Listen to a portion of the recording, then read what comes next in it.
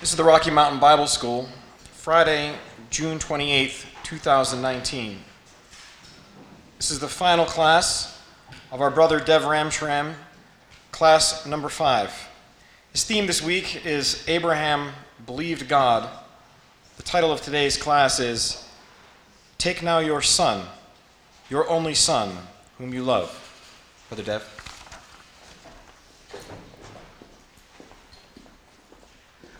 Good morning, brothers and sisters. Good morning. I see the group seems smaller this morning, which means that some folks may have departed. A couple of things before we begin. I just wanted to thank the organizers, all those who have been working in the school, for a lovely Bible school. And I want to thank you as brothers and sisters for your kindness, your thoughtfulness, the bags of Cheetos and chips, and other nutritional pillars upon which I leaned through the course of the week, catching up on my studies as people enjoyed hot springs and sulfur. So thank you very, very much for a lovely school and for everything we've done together. We're going to begin this morning not in Genesis, but in 1 Peter chapter 2.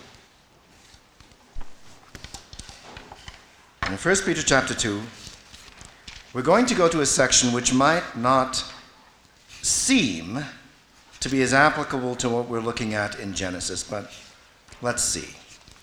1 Peter chapter 2, where Peter is dealing with an ecclesia that is going through persecution, great trouble, conflict with the world outside, and conflict inside of the ecclesia likewise. The worst is coming out of brothers and sisters in their interactions with each other, as the worst is being unleashed on the ecclesia in a time of great persecution, probably around the time of the Emperor Nero, who was clinically disturbed. He was mentally unwell. It's clear from the behavior of Nero that something was seriously wrong. It wasn't just bad behavior by a Roman emperor. It went way beyond that. At a particular point in time, Nero and his henchmen, based on a whim in his head, which drove him to think that he wanted to rebuild sections of Rome so that they were more beautiful along Greek architectural lines, burnt down almost half the city. Thousands of people died in the fire, and the mood of the city turned in a disastrous direction for him.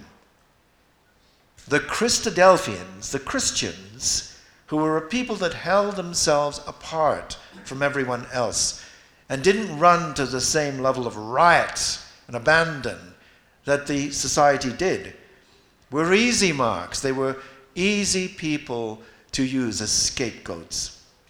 And Nero did the most horrible things to the Christians at that particular point in time. Rolling some of them in tallow, covering their bodies with wool, having them tied to posts, and setting them alight as torches that he could drive his chariot in and amongst.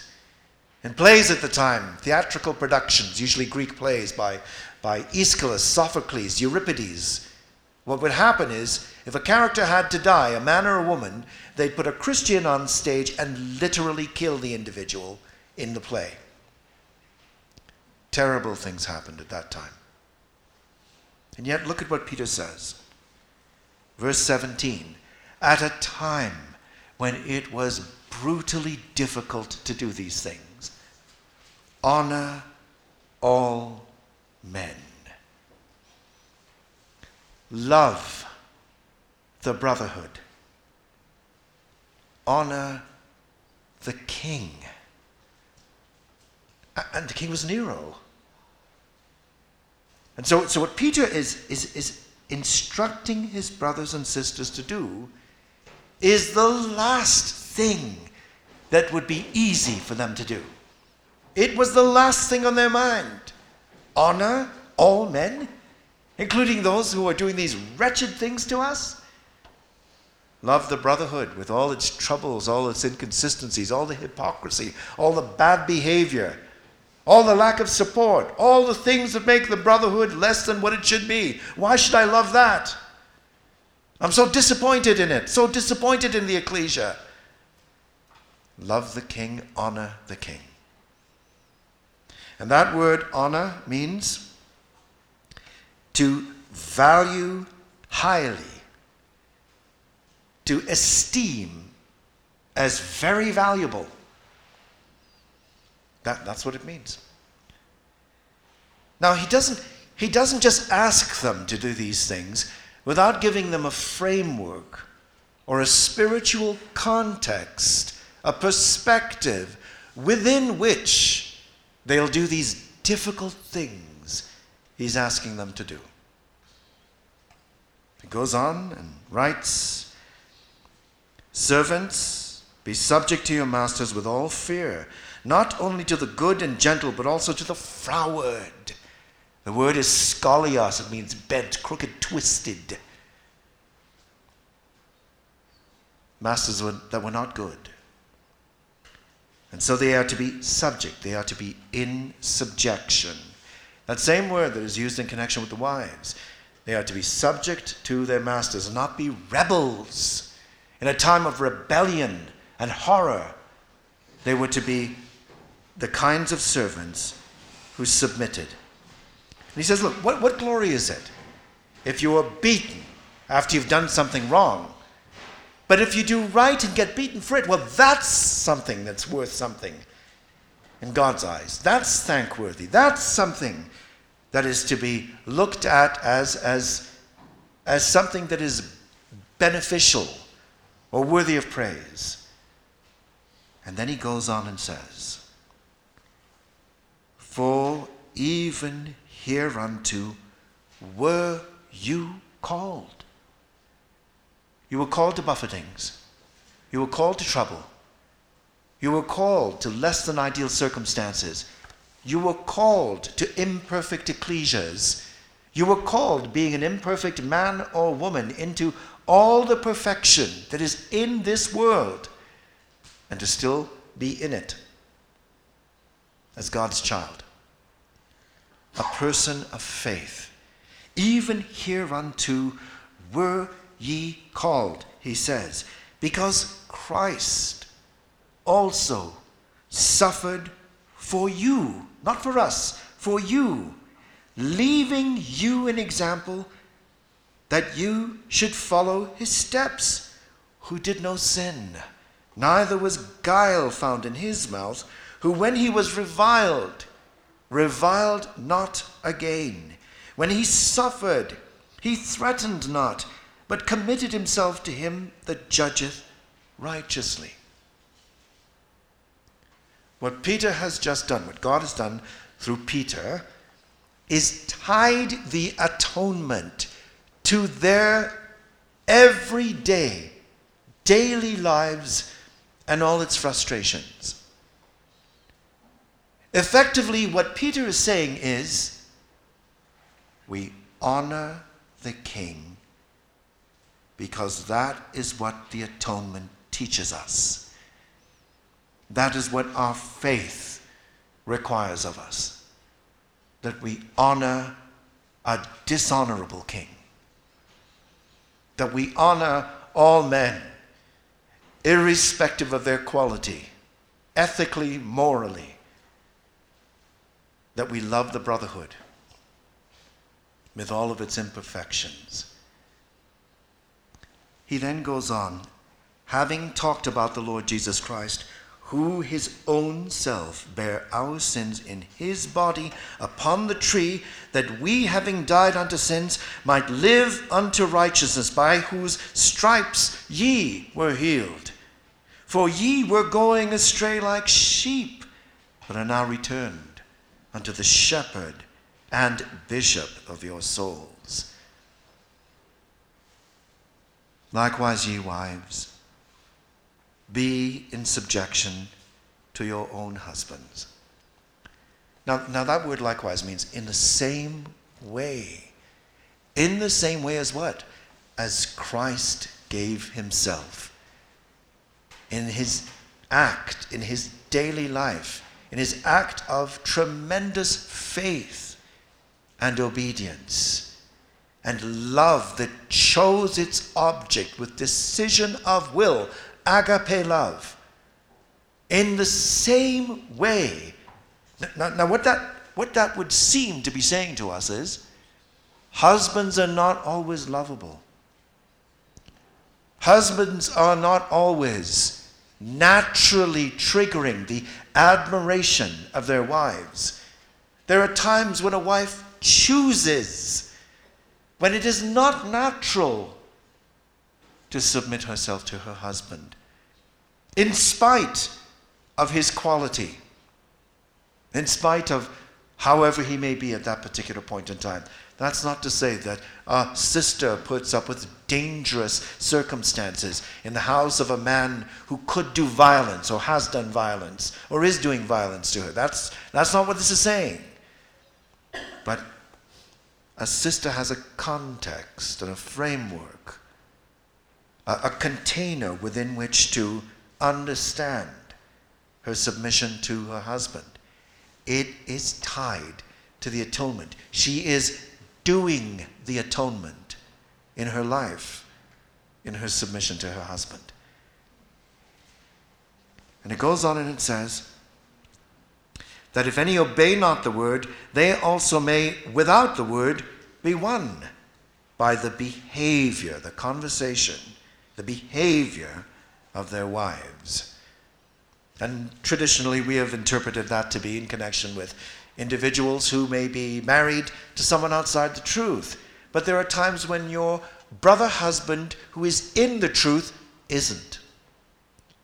When you are carrying the spiritual can and you are exhausted, burnt out, trying your best to hold on with the children and all their needs and all their struggles, and a marriage that is barely holding together, and a husband who's not involved in anything spiritual, he's not interested. He's checked out. He's robotically showing up to things, but he's not even there. It's the figure of your husband that's there, not him.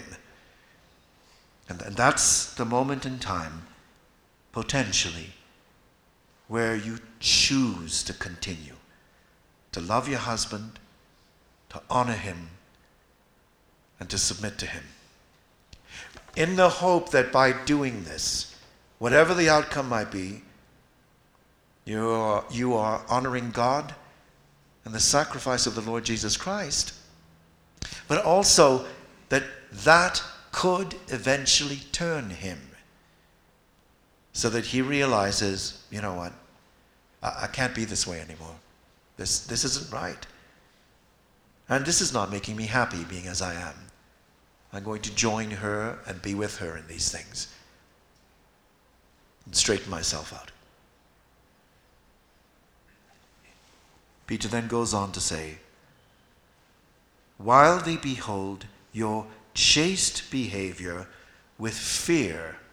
Now marriage has no fear in it. It must not have fear in it of a wife towards her husband. That fear is towards God. Fear of God.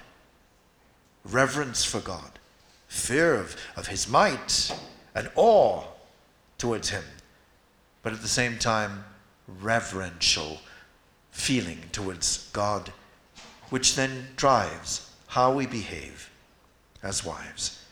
Whose adorning, let it not be the outward adorning of plaiting the hair and wearing of gold or of putting on of apparel. Now that doesn't mean that, a sister walks around in burlap sack or a burqa and, just doesn't care about how she looks at all.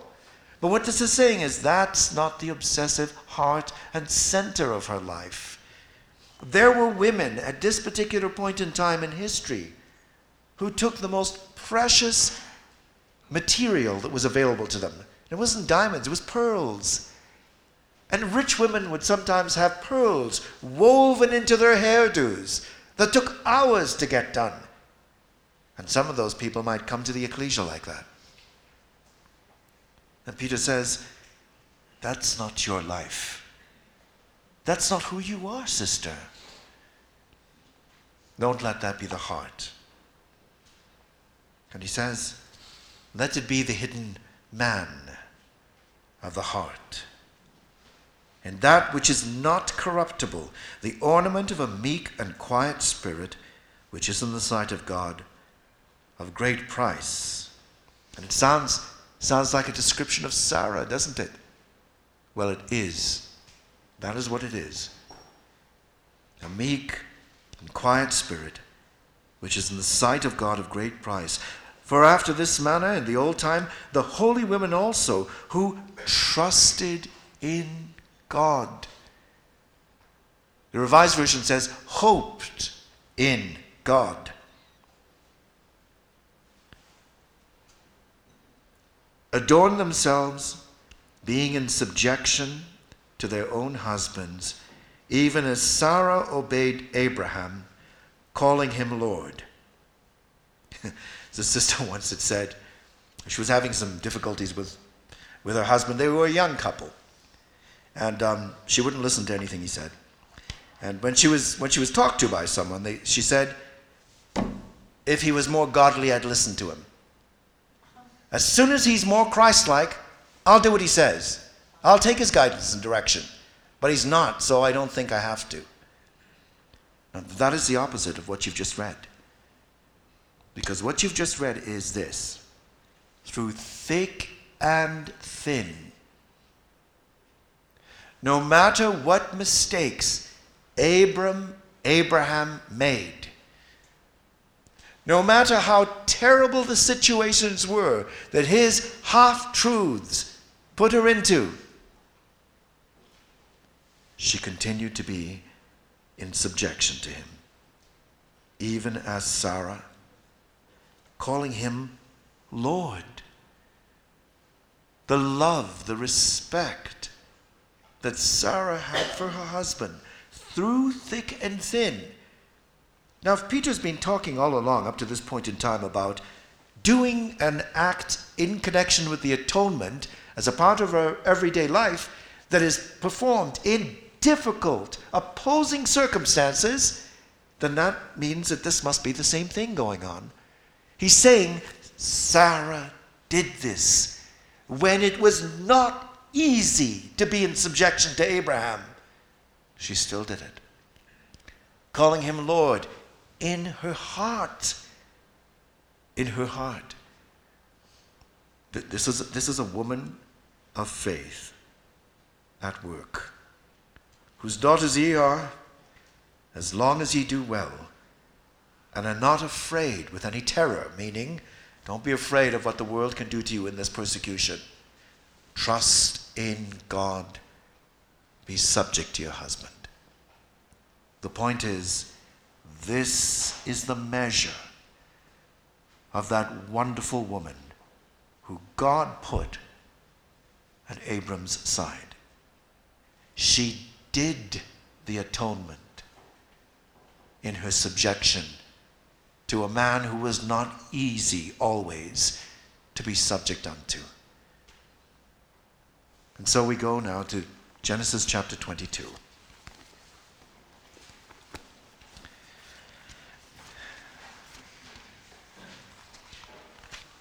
And the end of chapter 21 says, and Abraham sojourned in the Philistines' land many days. Many days. Now we are not told how many days, but it may mean many years. Quite a few years pass. Enough time for Isaac to grow up. Enough time for Isaac to not be a small child. You know, the little child that you see in the children's Bible storybooks, as depicted, small. He could be 8, maybe 10 years old in those storybooks. But he was in Philistine territory for many years. It came to pass after these things that God did tempt Abraham. He proved him. He put him to the proof. Now, as Brother Jim has been telling us, Our life and the truth, all that we go through, the mistakes that we make, the things that we learn, it's all a period of training. It's all training. And what happens in the world after we've gotten trained in something? Well, you have a test. You have an exam. It shows you the quality of what you know, the extent to which you understood the material and are able to show the answers to the questions. But put on the level of the heart of our lives, spiritually speaking, there are those milestones in life where the Father puts us to the test. We become very clear in our minds as to how much additional growth and development we need. And Abraham had that at several key points in his life. He had it in the matter of the descent into Egypt. He had it in connection with Hagar and the ruse, the artificial, unsanctioned plan that he played along with, hoping that through Hagar the promise of seed might be fulfilled. He has it again, and it must have hurt him and moved him to tears in privacy when he failed in connection with Abimelech. And to heap more pain on top of that, the goodness and the integrity of this man was such as to demonstrate how far he himself had to travel. And so the many days would be a period of reflection, of learning, of decision-making. Where Abraham now would say to himself, I am never going to be in a situation again. It doesn't matter what God asks me to do. It doesn't matter how bad things look, where I lose my faith and panic and try to figure things out with my own thinking. I'm not doing it again. I'm going to believe and trust in God with everything in me. This child is a miracle child. I have this child because God gave him to me. God gave me promises. I believe them to the core of my being now. And I believe he's with me. He is my shield. Because no matter what a fool I was in my life, he was always there and got me out of my trouble. And he will also be the one who will recompense me for all the trouble of my life in the fulfillment of those promises he's given me. I believe it. And I'm not going to make the mistake again. Every man in this room knows what that feels like. Every woman in this room knows what that feels like. Those mistakes we make that are so bitterly bruising, which we learn from. And they change us. They alter the direction of our lives, of the movement and the flow of the feelings and the thoughts of our hearts, so that they're diverted away from the Dead Sea and back up to Galilee. The reversal of the waters of our lives. Those things that hurt so badly and teach us so much. And so the man that we see at the beginning of chapter 22 is not the man who failed in Gerar. He is not the man who failed in Egypt. He is a man who's grown and matured and matured.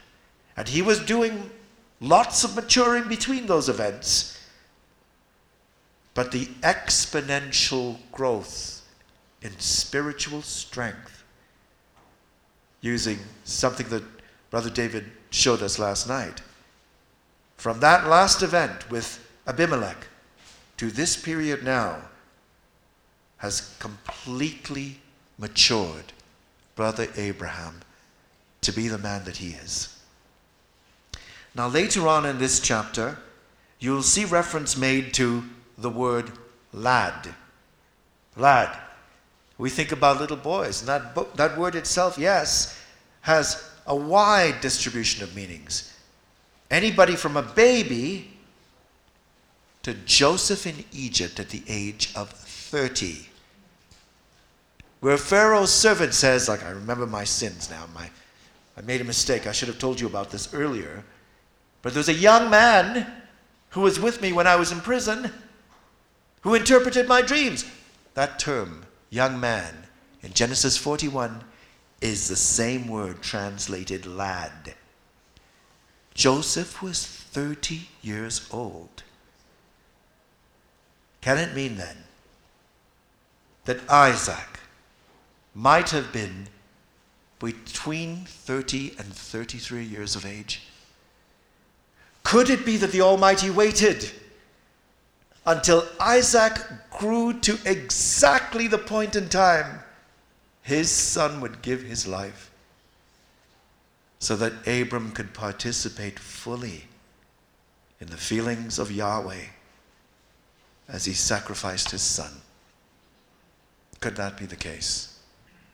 It's a wonderful thought to think about. And in connection with this particular word, just remember it has a variety of applications, but it is applied to Joseph in Egypt. It is applied to fighting men that David chose to be amongst his ranks. It is applied to the young men earlier in Genesis who fought as the combined associate force with Abram when he went to deliver his brother Lot. And it is the same word that's used in Ruth chapter 2, and when Boaz says, "Have I not told the young men, don't touch you?" And so it's not little kids, it's not little 7, 8-year-olds, which means the only way the story could have played itself out, if Isaac was that old, was if Isaac at the final piece where his father is tying him up, realized and agreed fully with his father, so that he and the father were together in making this sacrifice. It isn't just about Isaac in the story. It's Isaac and Abraham.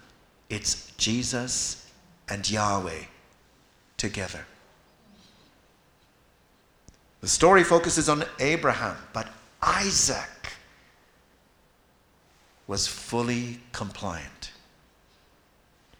What he was about to go through with his father was an act of faith, because he believed as much as his father that he would be resurrected.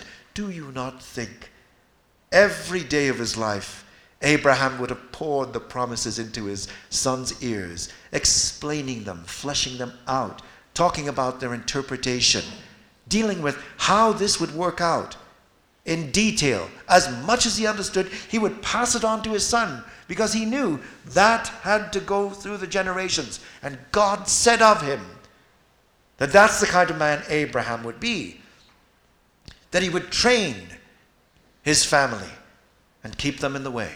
Isaac knew all about, to the extent that Abraham knew, what would happen for these promises to be fulfilled. So the Father and the Son are one together. Take now thy son, thine only son Isaac, whom thou lovest, and get thee into the land of Moriah, and offer him there for a burnt offering upon one of the mountains which I will tell thee of. God gives you a child at the age of 100. And God says that to you. I would run in the opposite direction as fast as I could. But that's not who Abraham is at this point in time. Abraham accepts, and he makes the decision to obey. His faith in God is so great, as we're told, and as Jim has pointed out to us from the epistles of Paul, particularly from Romans, Hebrews, Colossians, Galatians. Abram believed that God was able to raise this child, this boy, this son, back up from the dead. because all the promises were rooted in their fulfillment in him. So he knew a resurrection would happen. But he knew he would still have to go through that pain of cutting his son's throat.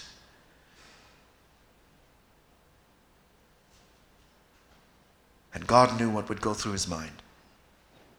And in this excruciating test of his faith, Abraham chooses to obey. Everything in his upbringing, in his being, would have pulled in the opposite direction. But using his mind and the eye of faith, he obeys God. And it says,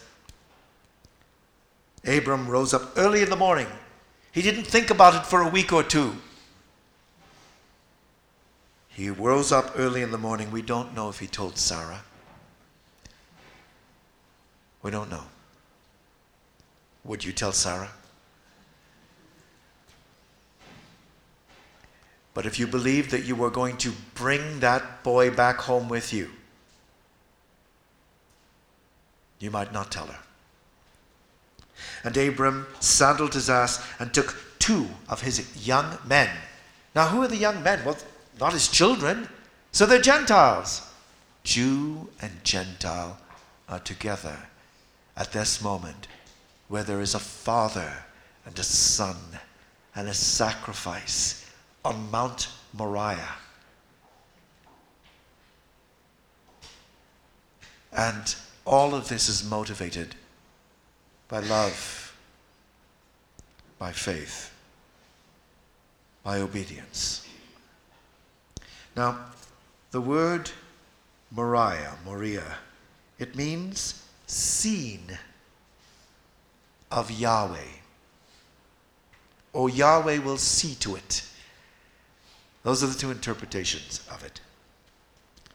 And embedded in that is the name Yah, referring to God, and taking our minds to Yahweh Elohim, he who will be manifested in mighty ones.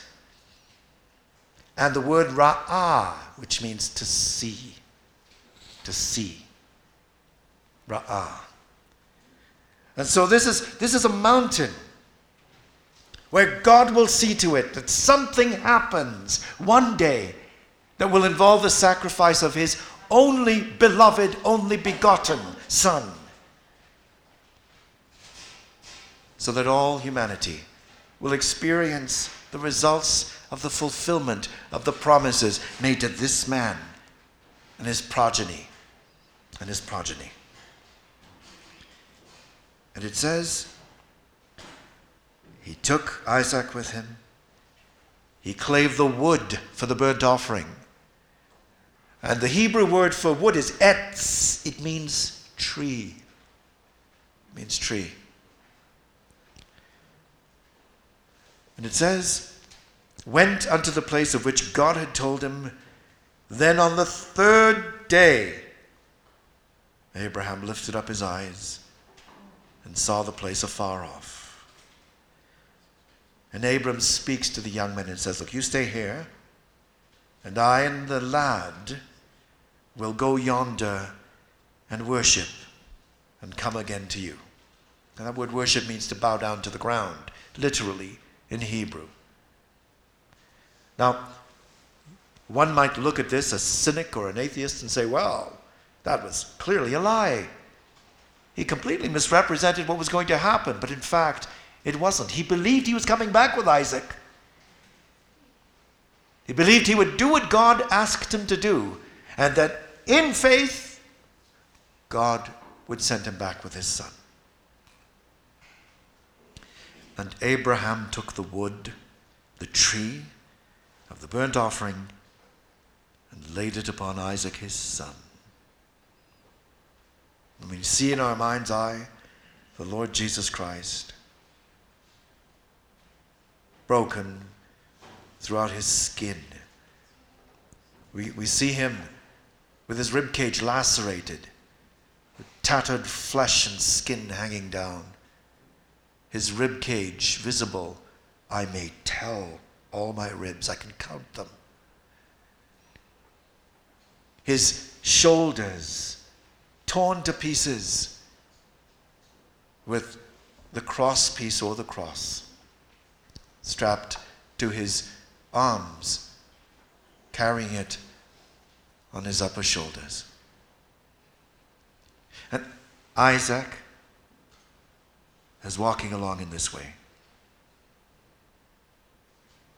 And they went, both of them, together. And won't have time to go into it.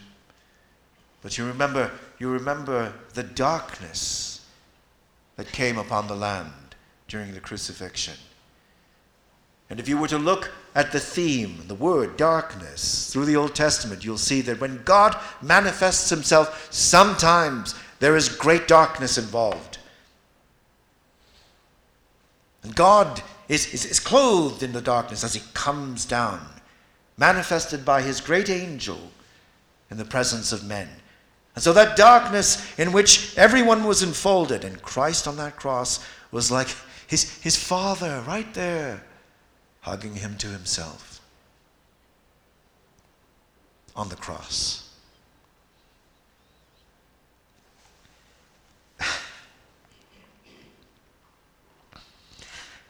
And so we go forward, and it says, they went both of them together. Zechariah chapter 12.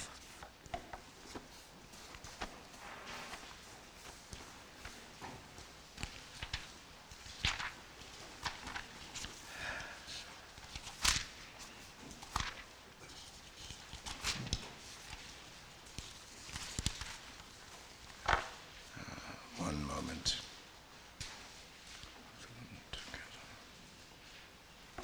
Now, Zechariah chapter 12.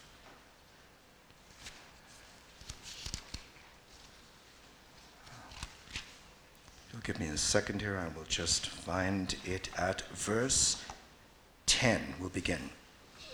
And I will pour upon the house of David and upon the inhabitants of Jerusalem the spirit of grace and of supplications, and they shall look upon me, whom they have pierced, and they shall mourn for him, as one mourneth for his only son, and shall be in bitterness for him, as one that is in bitterness for his firstborn. God and the Lord Jesus Christ were together in the atonement. When his son was dying on the cross, God felt it deeply. Every pang his son went through, every cry, every half-suffocating breath, every pushing up of the body so he could breathe, he felt it all with his son. And so in this passage, him and me are barely distinguished from each other. In hurting him, he felt it.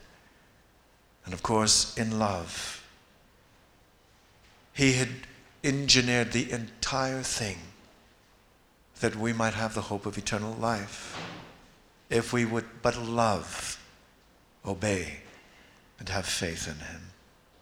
And have faith in him. And so when we go back to Genesis chapter 22, the words, they went both of them together, it seems as if too many words are in that sentence. All that needed to be said was they went. Because it's just the two of them walking. We've already read that. But God says, so that we know, they went. Both of them together. Every step that Isaac took, every step that Jesus took, Abraham and Yahweh took with their beloved son. Every step together.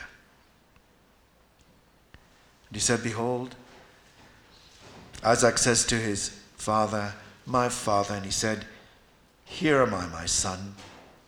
And you know, for the first time in the Bible, you've got that kind of an exchange where a father and son speak to each other that way. My son, my father. He said, behold the fire and the wood, but where's the lamb for a burnt offering?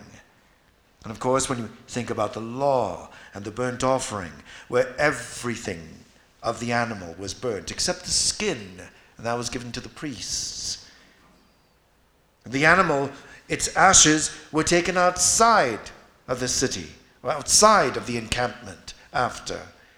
And we will remember that that burnt offering symbolized complete and utter giving of oneself to God, which is what Jesus did, which is what Isaac is going to become, a burnt offering.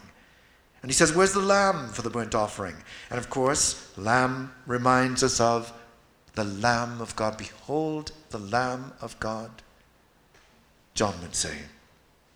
And Abram said, my son, God will provide himself a lamb. And the word provide is the Hebrew word ra'ah. It is that same word built into the name, Moriah. Ra'ah is in that word, Moriah. God will see to it. God will provide himself the lamb, for a burnt offering. So they went again, both of them together, fully united in this pre-enactment of the atonement. They came to the place which God had told him of, and Abraham built an altar there, laid the wood in order, and bound Isaac his son, and laid him on the altar upon the wood. And this is that moment where Isaac could have bolted, but he didn't. He loved his father. He obeyed his father completely. It was his joy to do his father's will, no matter how painful the circumstance. And he did it because he knew this is tied to the fulfillment of the promises through which multitudes will benefit. And it says, Abraham stretched forth his hand, took the knife to slay his son. And the angel of the Lord called unto him out of heaven and said, Abraham, Abraham! That doubling is about the urgency of the call. He said, Here am I.